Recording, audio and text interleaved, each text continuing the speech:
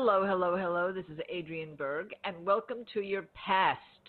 This may be a funny thing for me to say, but let me explain. We're about to talk about something called play money, Play money. But it's not going to do much good for you if you've brought your past into your future. Have you ever watched one of those infomercials and seen ordinary people who tell you that they've made a lot of money, and you wonder, can this be true? Can this ever be me? I don't believe in it. Have you ever seen a friend of yours who perhaps doesn't have your education or your drive make an investment in the stock market and make a ton of money overnight?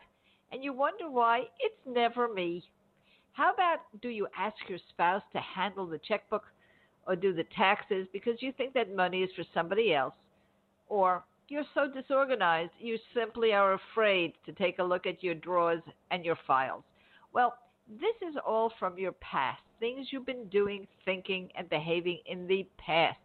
At some point, you found yourself to be a victim, or you called yourself too stupid, or you made a really bad money mistake, and you just feel that wealth is for somebody else.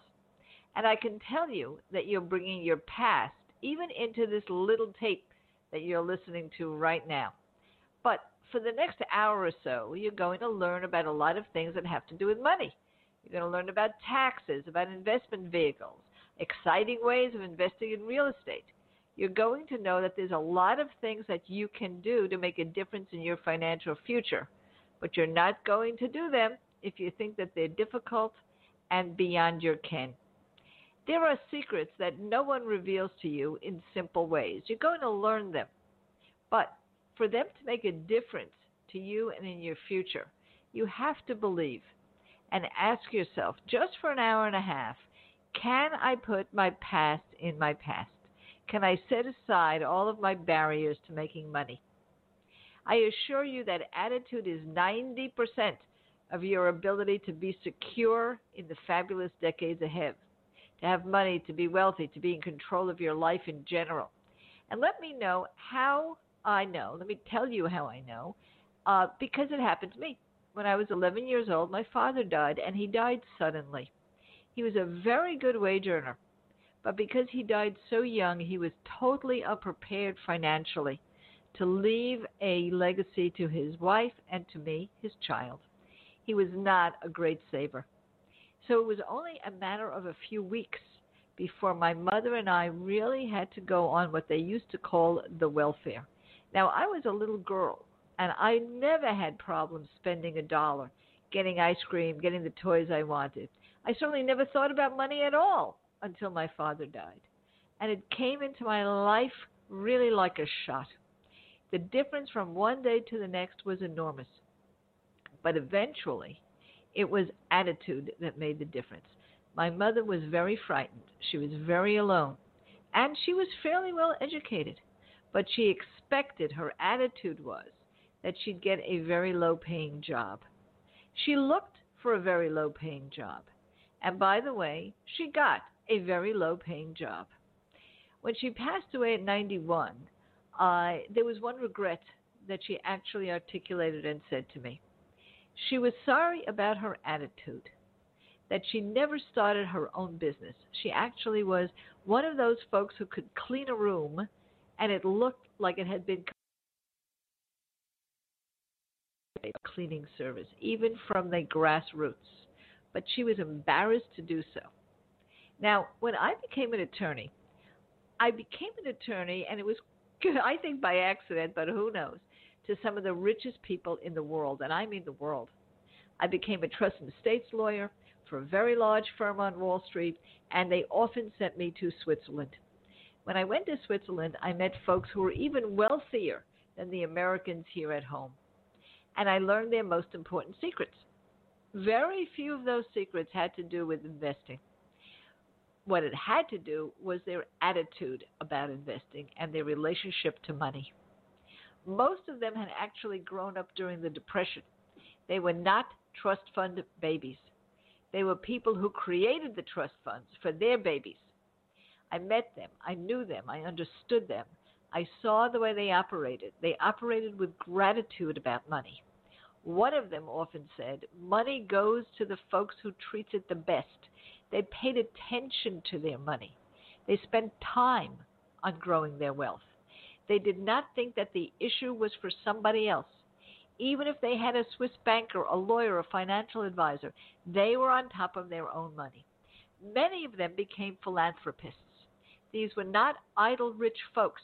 They wanted to make a difference. Their money had a goal, not just for themselves and to get a better car or a more beautiful home, but to help the world.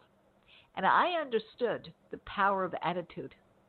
Now, when you hear some of the exciting things that you can do for yourself and your family in the next hour or so, you're going to want to do them. But you may find yourself stuck. You may find yourself bringing your past into your future. And so we've been able to do a few things that might help you out. The most important of them is that you can contact me. You simply go to adrienneberg.com. adrienneberg.com. You go to contact Adrienne and ask your question. The second thing we've done is we've created a vehicle, a podcast, Generation Bold Radio, so that we can answer those questions. Because I assure you, whatever question you have, somebody else has as well. Now take a little bit of a break after this introduction, and we'll be right back with Play Money. Welcome back to Play Money.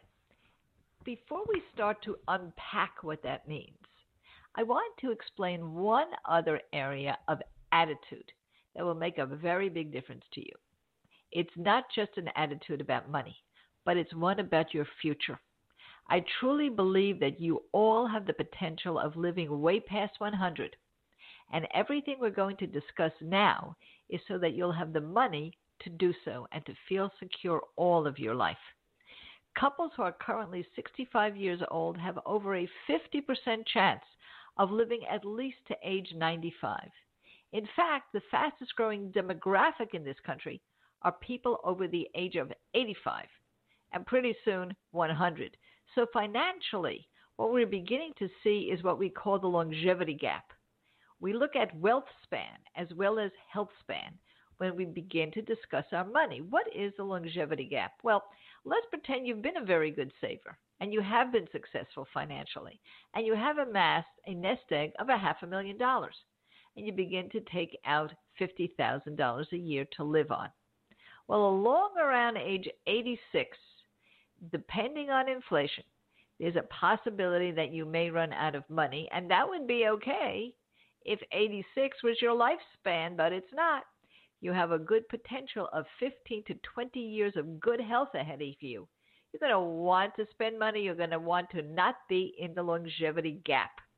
So we'll talk about this and how to stay out of that gap in just a little while. What is the solution to the longevity gap?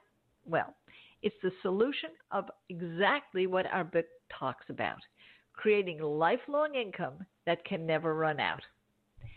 I call this Play Money. Now, it stands for something. Each letter stands for a different element of Play Money. P stands for passive. One of the things I'd like you to do is to change your attitude about what wealth really is. It's usually just a number. I want to be a millionaire. I want to have $5 million. If only I had $100,000, I would be fine. But wealth is not a number. Wealth is lifelong income, income that can never run out and covers what you need to have the life that you love. That is called passive income. When the money works for you, you're not working for it. In the next section, we'll show you one of the major ways of accumulating passive income, and we'll discuss many others. Now, the L in Play Money stands for lifelong. Not only should you not have to work for your money, it must be P for passive, but it should never run out. It should be lifelong, no matter how long that life is. Right? So very often we just cash in and begin to withdraw or decumulate our nest egg. And if it's passive and lifelong, we're fine. In fact, you can stop worrying about Play Money. But what if it is possible for you to outlive your money? Well, we'll make sure that you don't. Now, not only should your income be passive and lifelong, it should be A for play, always in your control. We're going to talk a lot about this right now because it may be the most important part of your concept of play money. And the why? Well, the why stands for yielding enough. It's your enough number. We want to make sure that we can maintain the lifestyle that we used to for all of our lives, no matter how long we live. So this is play money, passive, lifelong, always in your control and yielding enough. One of the things that you'll discover in our book, The Retirement Income Explosion, is that the sector section has to do with the why. How can you need less so that your money yields enough and yet you live the life you love independently all of your life? Let's take a little break and come back and take a real good focus on the A in play money, always in your control.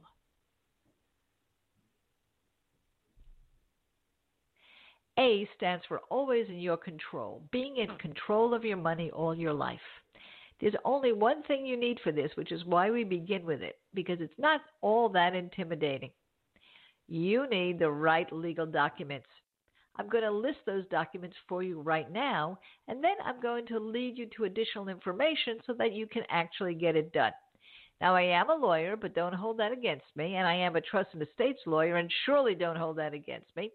And in my past life, I drafted a lot of these documents, particularly in the field of elder law, and created one of the organizations you should know about. It's called NAELA, the National Academy of Elder Law Attorneys. There's a lot of information on their site, and take a look at that. NAEL, NAEL.org. And you'll find that they have something called the 5 wishes.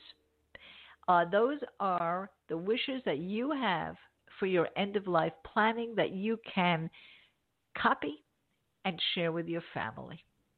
One of the things that you need in terms of your legal documents is the power of attorney. That is a declaration of who you trust to make decisions for you while you are still alive. It is not a will. In fact, as soon as you pass away, the power of attorney becomes defunct. It's irrelevant. Many people select their oldest child or several children or their spouses. Some of them do select their attorneys to be their attorney in fact. They're not real lawyers. They are your representatives. They're the folks who are supposed to know what you would want and use your money just that way. You don't need a licensed attorney at all. You do need somebody that you trust on a personal basis, and you can have more than one attorney, in fact, named in your power of attorney. Another document is called the healthcare proxy or the healthcare power of attorney.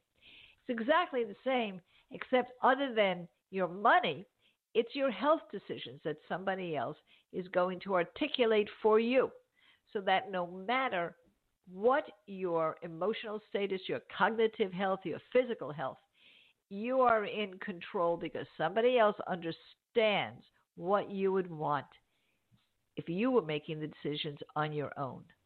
So you've got a power of attorney, you have a healthcare power of attorney or healthcare proxy, and you have a do not resuscitate order.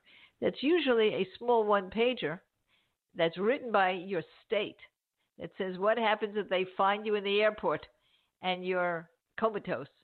What do you want people to do? Resuscitate, not resuscitate. This is all stemming from the fact that we can keep people alive for a very long time today and very expensively in a vegetative state. Some people do want to be kept alive. They don't have a do not resuscitate order because they believe that things can change even in the most dire of circumstances. It is you who make that decision, no one else. So when I created these documents in the past, when I was a practicing attorney, I made sure that in every single case, the mandates were yours. There are some boilerplates that I call pull the plug. It says, if anything happens to me, I don't want to be resuscitated. I don't want to be on life support. But be very careful with that because we have incredible breakthroughs in resuscitation and in longevity. So make sure you take a really good look at what you want to really happen with your money as you age and with your health care. Give you one important hint and tip when it comes to money and the power of attorney. Very few powers of attorney that are simply those that you might buy online or that even many average attorneys will give you do not take into account the fact that you might have a chronic illness, that you might be alive and you might be in your home for a very long time. If that's the case, how should your money be spent? You have to say in writing that you would like your money to be spent so that you could stay at home or age in place. Otherwise, it is very likely that your power of attorney, in good faith and with you in mind, might decide that what you'd really prefer is going into assisted living or into a nursing home. If that is not the way you want your money spent, you say so and stay always in your control.